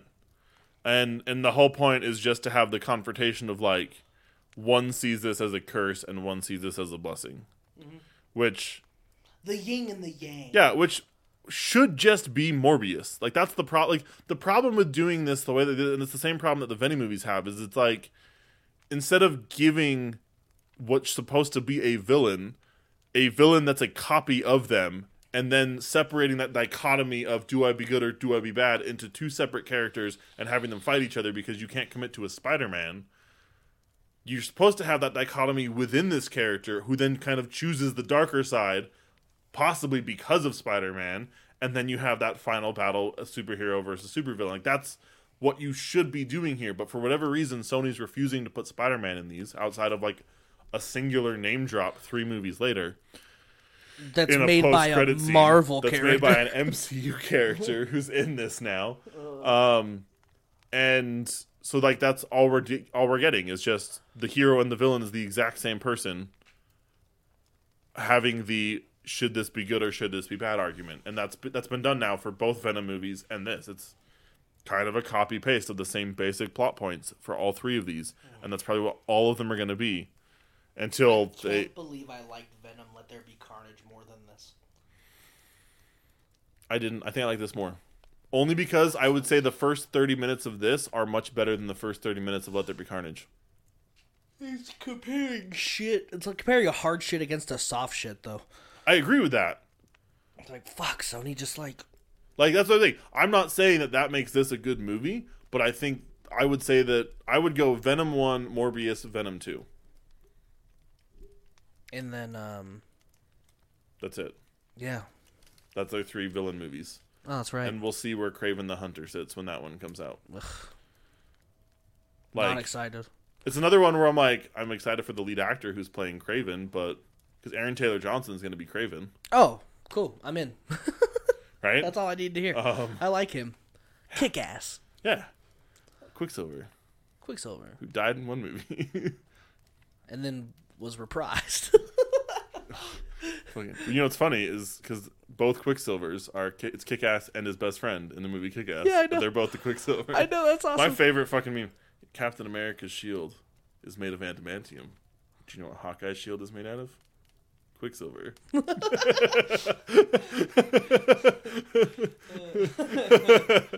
And so, yeah, so they go, there's another chase.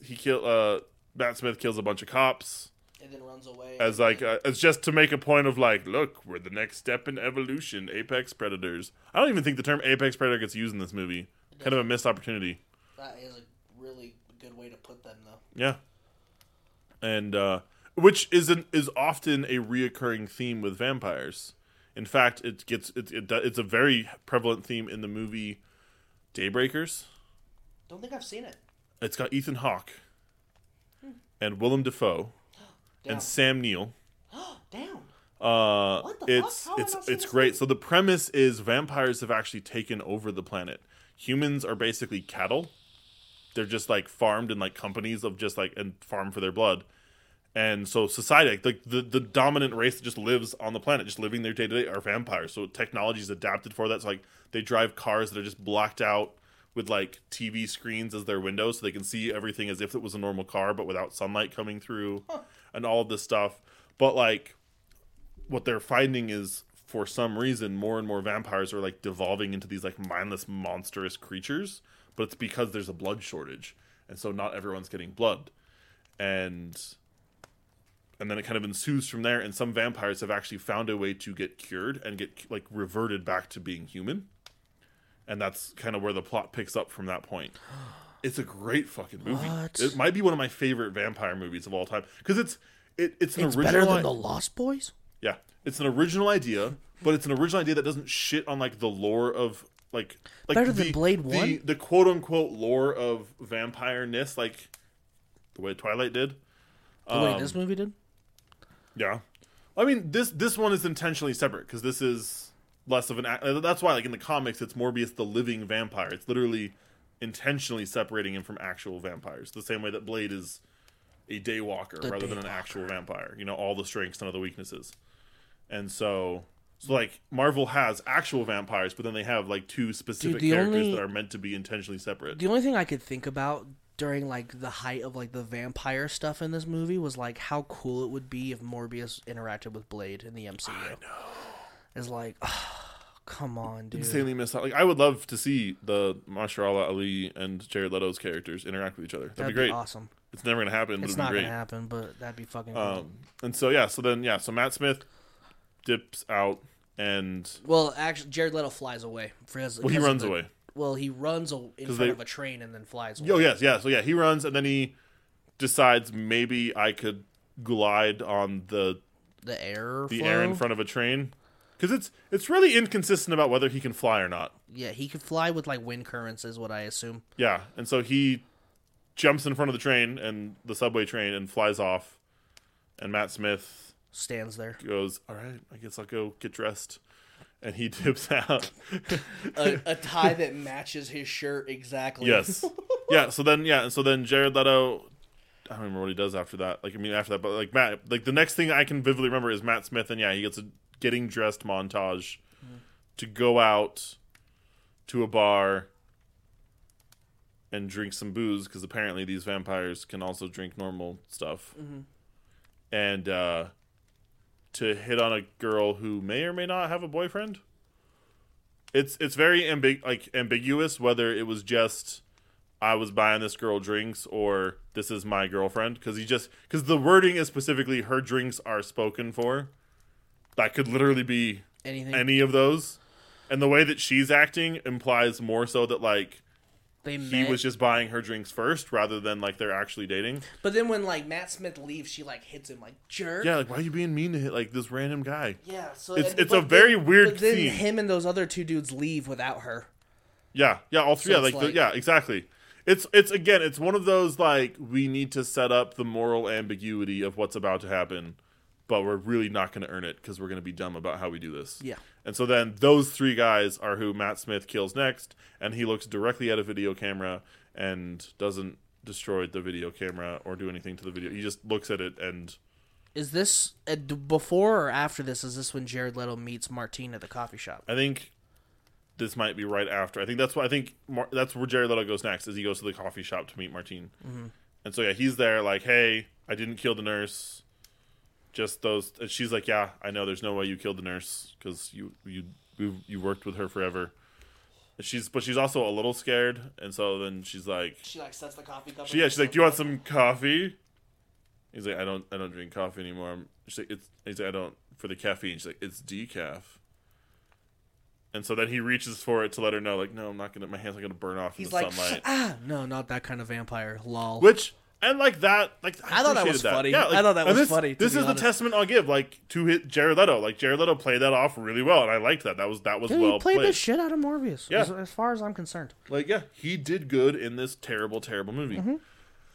Mm-hmm. And he overhears some dudes who basically force the cashier / bribe the cashier to take like $400 in counterfeit money just to take one of their counterfeit bills because we'll pretend that's a thing that thugs do. Yep. And he overhears that and goes, "Oh." And here's one of them drop something about, we have plenty of this back at the lab. So what is initially setting up to what you think is going to be oh, this is going to be the start of his superhero-ness and he's going to go avenge the girl that was threatened. No, he literally follows them to take their lab. He tells Martine, "Hey, grab a few things. Here's what I need. I'm going to go do something." He follows them using the echolocation and immediately on his way there, luckily, some EMTs walk into a building and leave a bag of blue blood sitting outside. So he can grab a couple on his way. Thank God that he's going to have that on him. Yeah, no more hot dog vendors in New York. Just blue blood vendors. Yeah. So he gets those. I'm like, what the fuck? At first, I legitimately thought, these thugs were, going in disguise as EMTs to go into a... Because you don't see their faces at all. So I'm like... Oh, are the thugs disguising themselves as EMTs? And all right, he's gonna follow them in, but no, he just opens the bag, pulls out some blue blood, and then continues to follow the thugs. Mm-hmm. It was very, I very distinctly erased that from my memory. By the way, I completely forgot about that till you brought it up. Yeah, I completely erased that from my memory. Okay, so yeah, he does that so that he doesn't go, so that there's not a plot hole. It's they're using. It's kind of like digging a larger plot hole. You're digging a hole over here to fill a hole over here. Mm-hmm. Hey, we need to not have the plot hole of him not going crazy.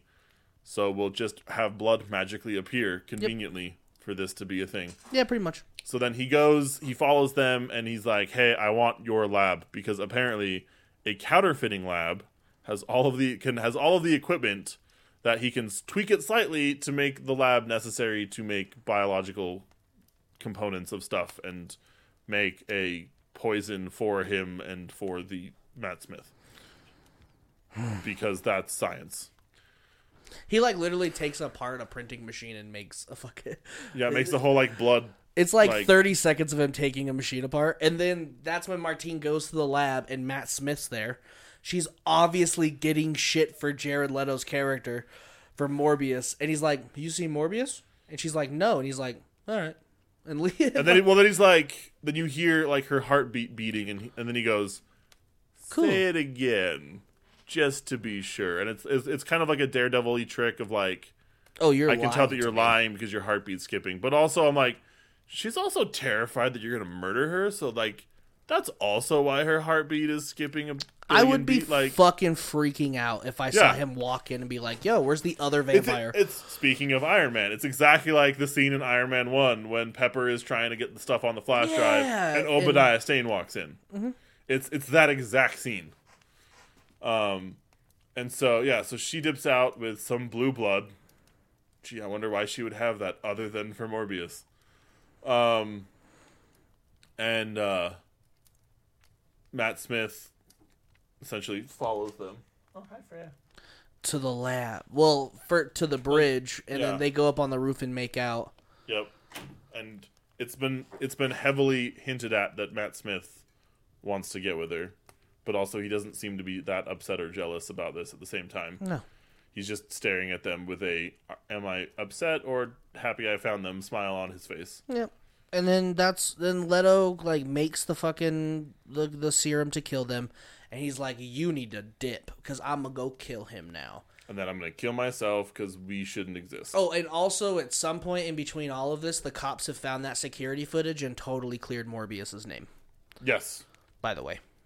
Yeah, they are now trying we to mention find it very minorly because it was mentioned very minorly in the movie. It's again they're very ambiguous about. Do we even see the cops again? Oh, not until all the bats come out of the sewer. Yeah, at the very end, they're there to arrest whoever comes out of the final battle.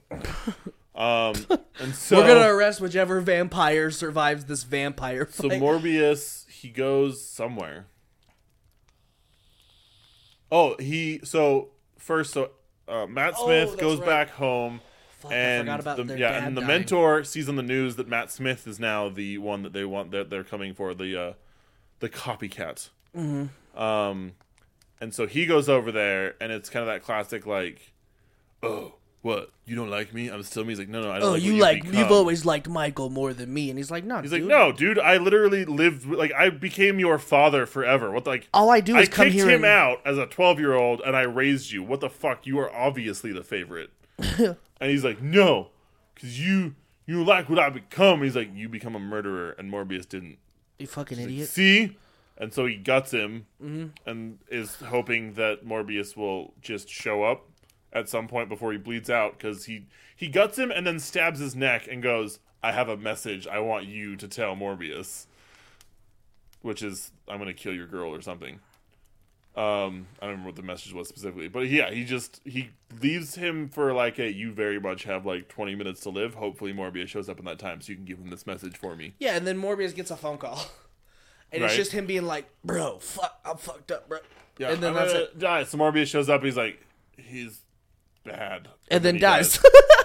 And it's meant to be very weighted and emotional, but at least at the beginning. Literally, he dies, and then you could hear Morbius' sonar thing go off, and now Matt Smith has his girlfriend, and is going to kill her too. Scream his name, so he comes, scream his name, and you're like, well, it's a good thing that you were aware that your plan to have a dead dude leave a message probably wasn't going to go over very well. Always have a plan B. Yeah.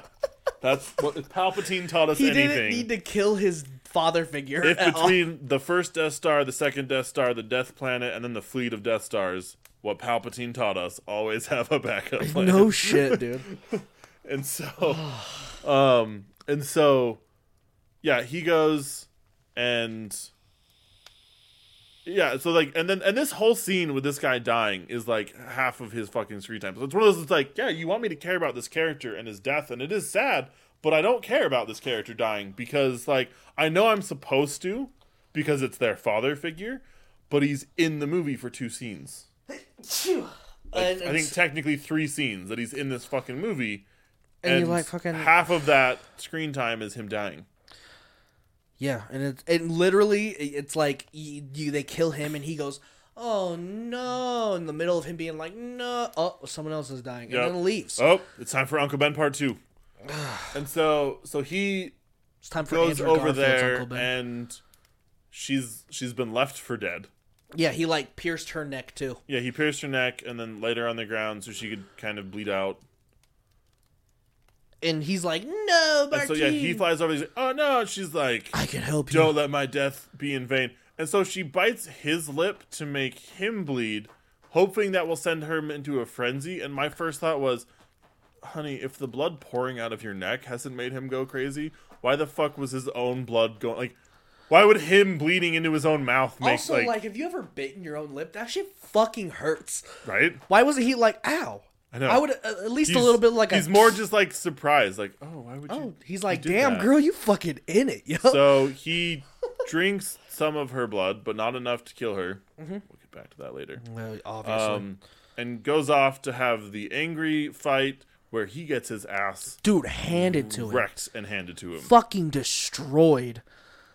He's getting thrown around buildings, kind of like Venom did by because Carnage. he had used being vegan for too long, and he only just now got some protein. But this other dude's been sucking down protein shakes for a week. He's been fucking doing CrossFit. Yeah, and so this guy just got a Planet Fitness membership, and this guy's been doing CrossFit for 2 days. So they fight, and he just wrecks him until he pulls out the one ability, which again, it is actually kind of very Iron Man. It's the one thing the way that Iron Man beats Obadiah with bet you haven't tried to see if ice is the problem, so let's fly up in the air. Mm-hmm. It's that same kind of thing of well, you haven't interacted with bats, so you don't know that I'm king of the bats. And so he puts out a Superman dying scream, and that sends waves throughout the sewers of New York. And I want to emphasize this because of what comes out of them. I'm sitting there the whole time, I'm like, what? What are you doing? What is going to come? I was literally just what? I have no idea.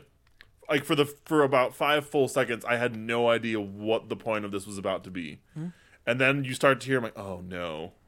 Yep. Because it's such an illogical move that I didn't even think that, there's no way that they're, please tell me. And then, yeah, out of the sewers of New York, thousands of bats pour out. Like, this isn't even like, these are the bats that I brought back, because we see those. They're locked in a glass room, and there's about 50 of them. Mm-hmm. This is thousands. Like, this is probably more bats than every live-action Batman movie combined has had. Straight up, so many fucking bats. Come pouring out of the sewers, and are swarming around. And so Matt Smith goes, oh, well, there's a lot of bats here. I guess it's time for me to grab some rebar and come running at you. No, but first he dings it. Yeah, he dings it as like... And then Morbius just looks up and is like, sonar went off. Yeah, he's like, oh, I see where you are. Thanks for the ping. Thanks for letting me know you're coming at me. And so then he starts to go running at him, planning to javelin him through the I don't know what with some rebar. And Jared Leto's response is literally to Dragon Ball Z power stance. He fucking Kamehamehas these bats. Fucking shoot full... Like, it was literally... It's the same thing that happened in the movie Pan. Where he does it with fairies. And he's just like, huh? And it's this weird fucking like, I'm going to fight you with Dragon Ball Z moves. And full Kamehamehas bats right into fucking Morbius or fucking Matt Smith's everything. And just like launches him against the wall. And then, runs at him and kills him. Yeah, stabs him. Oh, yeah, runs at him and stabs him.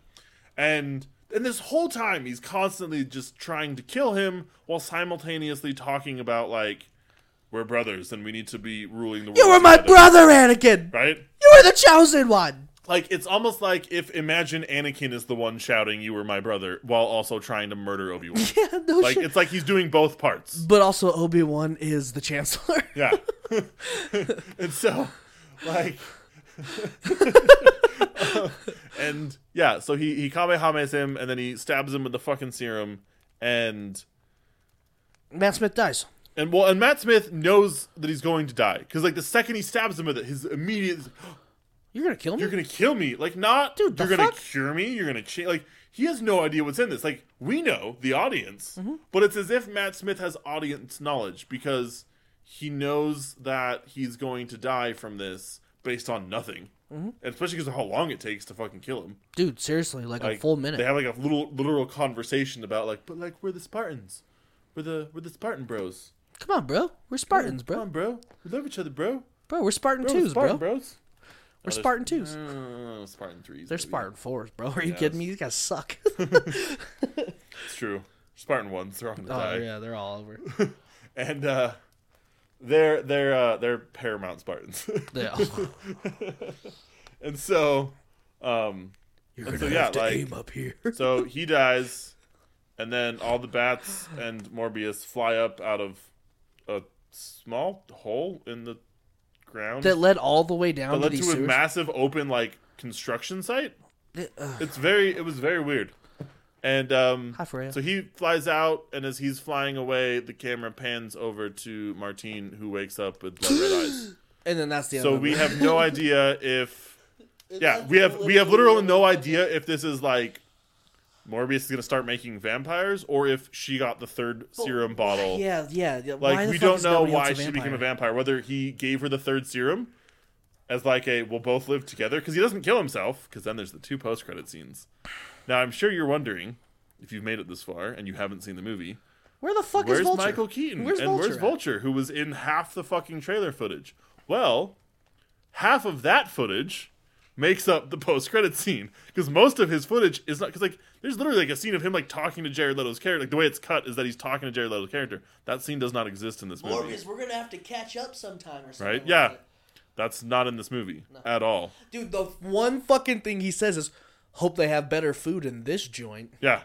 Are you fucking kidding me? Yeah, he's just transferred universes. So what happens? So post-credit scene 1. In a much less good-looking version, the sky splits open just like it did in No Way Home.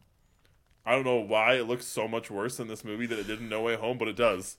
Like, you guys couldn't have borrowed the exact same video file for the sky opening over New York? Like, all right. So it opens up to show, hey, we're going to do something No Way Home did. And Michael Keaton shows up in a jail cell here. So it implies then, based on that was a question we had in Spider-Man, like some people had in Spider-Man No Way Home, like, did they pop up where they were in the other universe? This implies that, yes, because he pops up in presumably the same jail cell he was in originally, but in this world's version of that. So that implies that we're like in the like that's why all the villains popped up within like 20 feet of where he is in New York. Mm-hmm. Presumably, then that means that's where they were. That also kind of begs the question, like, why was Electro and Sandman just out in a random forest in their world? but yeah, so he pops up in his jail cell, and because he pops up in his jail cell and there's no laws surrounding multiverse travel, he's freed from jail. Because he is not a criminal in this universe yet. So like they literally like there's going to be a hearing and then he's freed from jail. So that's post-credit scene 1 is just going completely against the canon explanation from No Way Home. He is now in this universe permanently, presumably. Never return. I think the unspoken like character from those Spider-Man movies they got shit on the most was that girl that Peter took to Homecoming. Like that girl got shit on hard.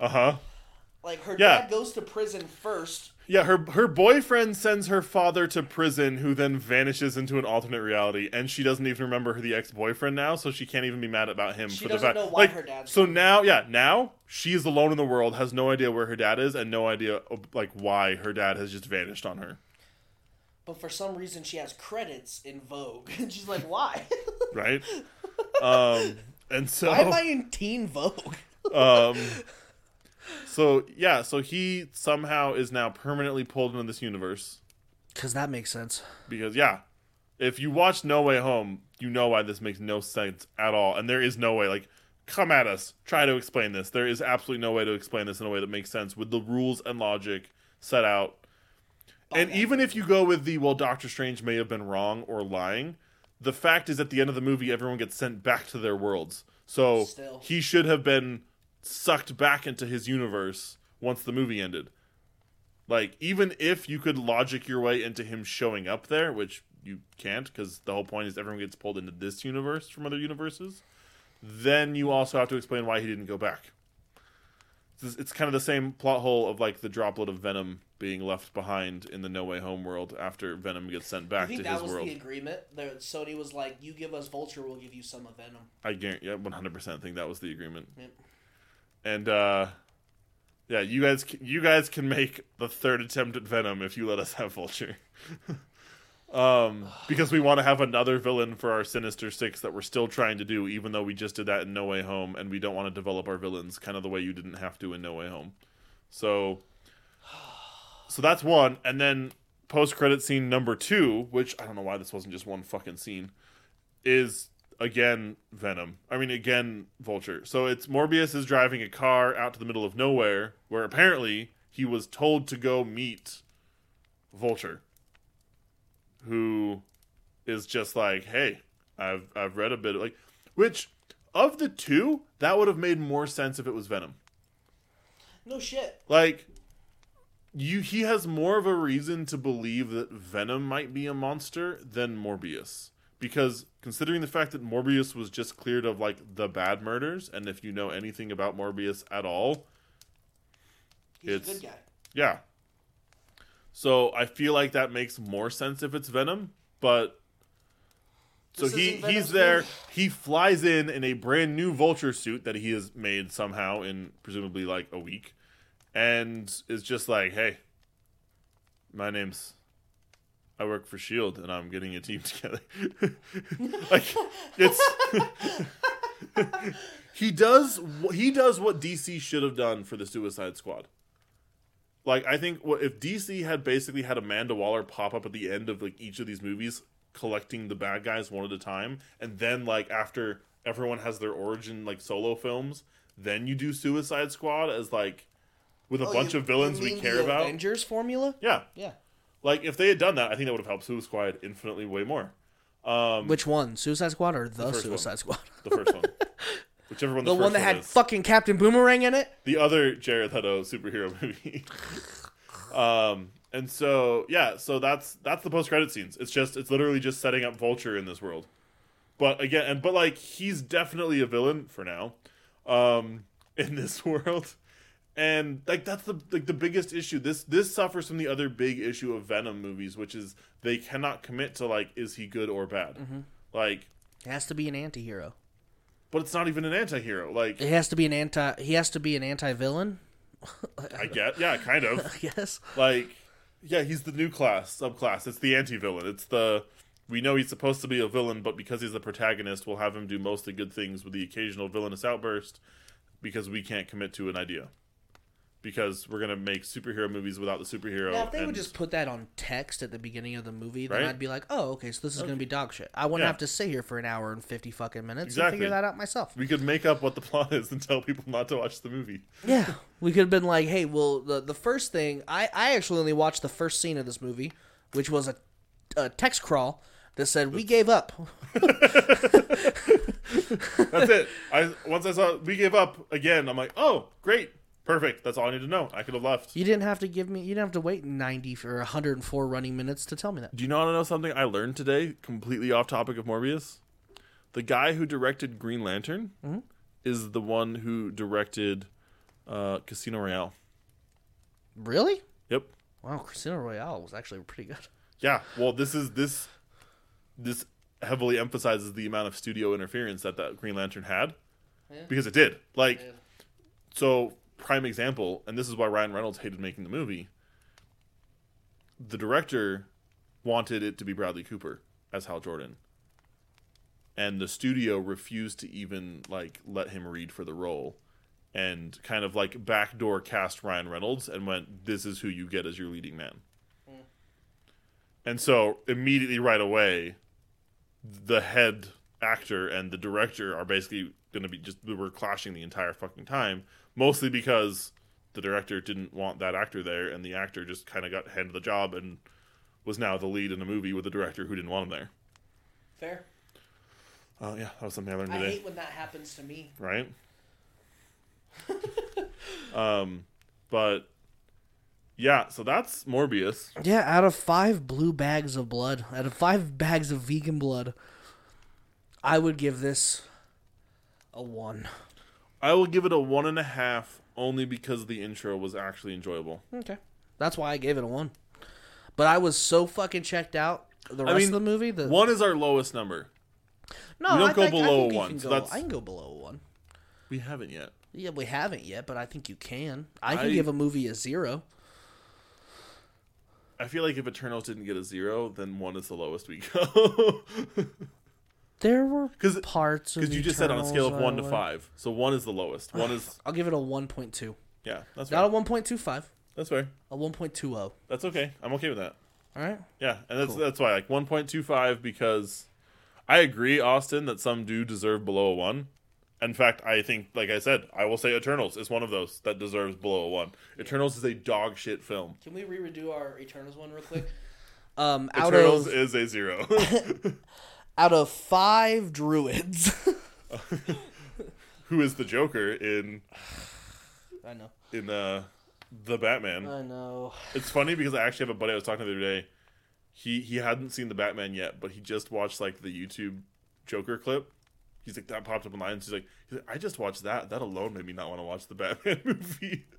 I was like, yeah, that's exactly how the Batman movie is, but for 3 hours. Yeah, imagine 3 more hours of that scene. Yeah, I was like, just picture 3 hours of that scene. That's the movie. He's like, yeah, I don't want to. I'm like, he's going to watch our review and stuff. I'm like, if you want, though, we talk about it for 4 hours. He's like, really? Like, yeah, it's on YouTube. He pulled it up right there.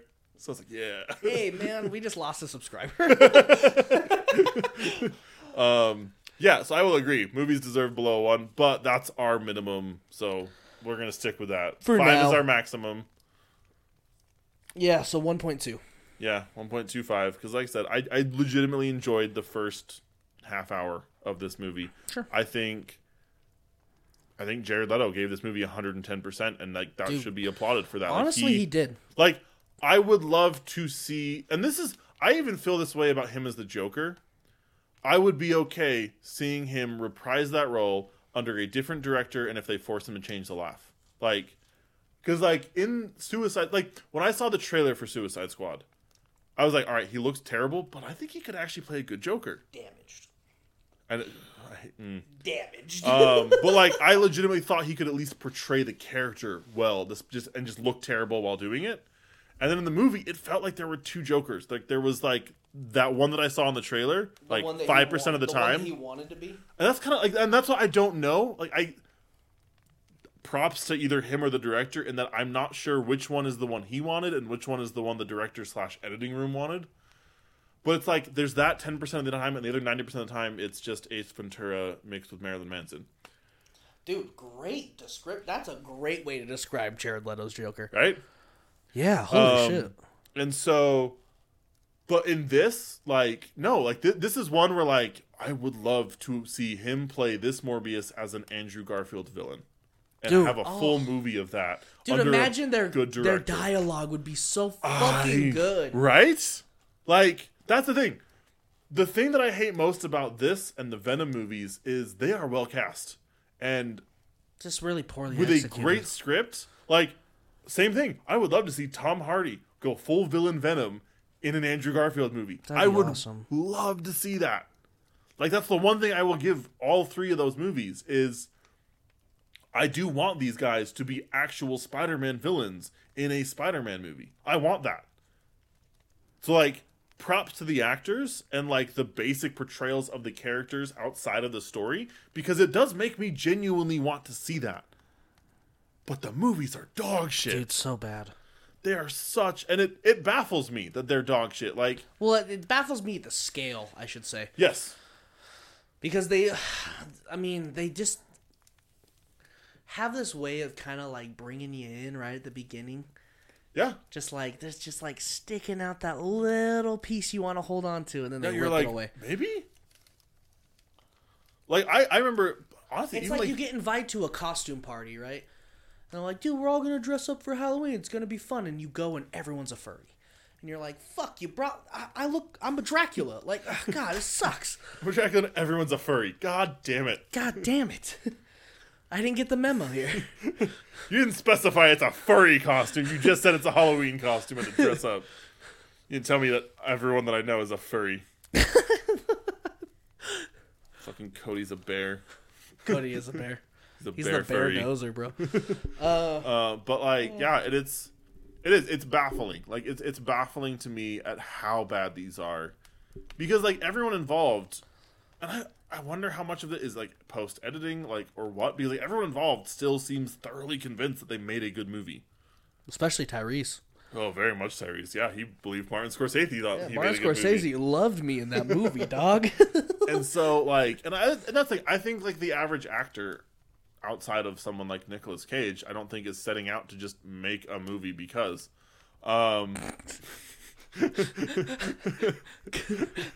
was offered. Because they offered him $1 million. I'm so fucking excited for Massive Talent, dude. That looks so good. The unbearable weight of Massive Talent. Oh, fuck, it looks so good. But like, it's incredible to me. I don't even want to use Marvel as like a comparison reason because those have also been getting worse. But like, steeply downclining you.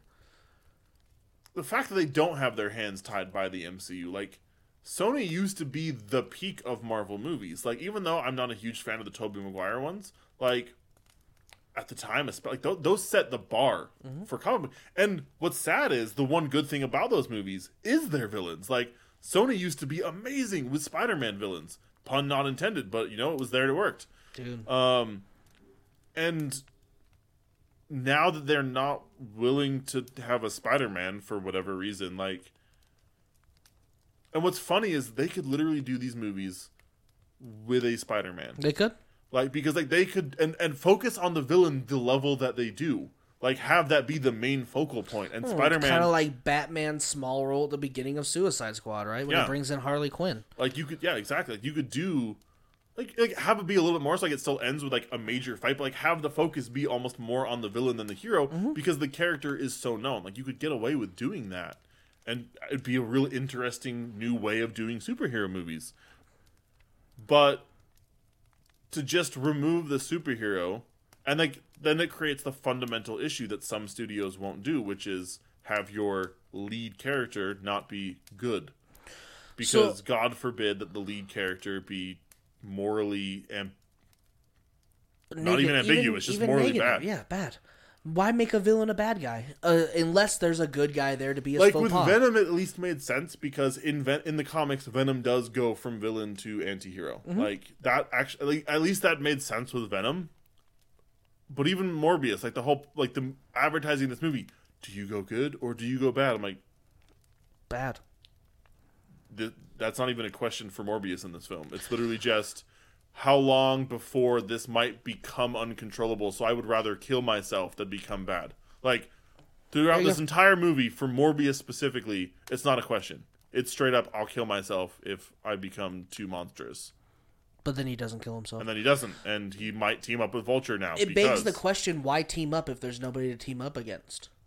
Yeah, like who are they going to fight? Vulture's determined to fight this world's Spider-Man, except one. There isn't one. As far as we know, there isn't one. And two, like, the whole reason he's fighting Spider-Man is, like, a personal vendetta, which isn't there. Because it's not that Spider-Man anymore. Like, his whole... he literally can start life brand new. Because all he had to do was fly to that high school and also, why does he even know who Spider-Man is? Because doesn't the whole world forget? Fuck, oh my god, I can't believe I forgot. Because the multiverse forgets because of the spell. So, like... So even his personal reasons to fight Spider-Man are gone because he doesn't know that Peter Parker's Spider-Man anymore because the spell. And so it's Wait, does that mean that every multiverse has forgotten Peter Parker's Spider-Man? I doubt they're going to commit to that. So like Tobey Maguire goes home and Mary Jane's like, "Who the fuck are you?" Well, like they would still know who they are separately. No, because that's like no one will know who Peter Parker is. Yeah. That's what the new spell is everyone forgets about the existence of a Peter Parker. Right. Theoretically. So what have you been up to, man? So yeah, that's Morbius. Yeah, the recommendation is just don't watch it. Yeah, at don't. This point. If it goes on to a streaming platform that you are already paying for, watch it. I would even say if it goes onto a streaming platform that you are already paying for, and a future movie comes out that's decent and requires knowledge of this movie, then watch it. You really don't miss anything from like a future setup plot by missing this movie. I mean, Morbius' story is very what you miss is in the next whatever the next movie is. If Vulture's in it, you'll be confused. And Vulture will be like, I already talked to that. But you can literally just watch the post credit scene on YouTube and get that information. Like 45 seconds. So yeah. It's about as long as our spoiler-free review of this is. Shorter, actually. We actually kind of drowned on that one. I'd say both combined is about as long as there, because there's the two of them. So yeah, so now our post-movie segment. What you up to? Not much. Started a new department in my job, so just doing that. Nice. I start my official bartending this weekend. Saturday. So Austin, for those of you who are in town, I'm gonna message some of you directly, but come down to, I'll tell you what bar, Saturday. Fuck it, come down to Piper Down Saturday morning for brunch. I'm gonna be up on the rooftop bar. Austin, we got plans Saturday morning. Those are the plans. Like, I'm already bartending, but now this is the first, like, official, it's my job title for this position. Hell yeah. So, I got that. Been playing a lot more Horizon Forbidden West. That game is massive as fuck. Good. In both a good and bad way. Like, it's one of those, like, it's what a lot of, like, I'd say a lot of modern open world games suffer from, where, like, they try to make it as big as possible, but also as dense as possible. So it's repeating a lot of the same stuff? It's not even an issue of it's repeating, it's just that there's so many things, like, there's a billion side quests and a billion things to discover on top of, because, like, instead of being, like, a little bit smaller, but super dense, or just slightly less dense, but massive. Just farted. Because, like, I'd say, like, The Witcher did a good job of being, like, massive, but not super dense. Or other games are more dense, but it's a smaller map, so it doesn't, but it's starting to reach that point of almost feeling like a chore to try to 100% the side quests and everything. Because there's just so many. So it's not even an issue of, like, being repetitive. It's just the sheer fucking number. So that's the one issue, but that's an issue that plagues a lot more of them. Austin, it's okay. It's one shift. I know you're trying to be good on your budget, but we love you, bro. I got you. Oh, Nick's got you. There you go. Guilt-free, man. Chill. You just got to help pay the tip. Just the tip. Just the tip. That and today I bought Lego Star Wars: The Complete Skywalker Saga because they just did like a revamp. So they've actually changed like some of the gameplay, the cinematics. I think they actually have voice now for all of them. Hell yeah. And for the prequels, they actually brought back, I believe, the voice of Anakin and Obi-Wan from the Clone Wars to voice for like the prequel cutscenes. Hell yeah! That's sick. Now, sadly, this implies that when we get to Episode 5, there will no longer be the timeless cutscene where Vader pulls out a photo of Padme and Anakin and points to it, and points to him, and is like. So, oh man, that is because there's like going to be dialogue now, but who knows? perfect. They may have kept it, and if they did, you bet your fucking ass I'm going to be Snapchatting you. Oh my god, it's still there! Yay! Because that fucking you have to immediately let me know. Yep, it's fucking. I'll probably just like live record it when it comes up on fucking on our group chat. Beautiful. And so yeah, So I'm legit stoked for that one.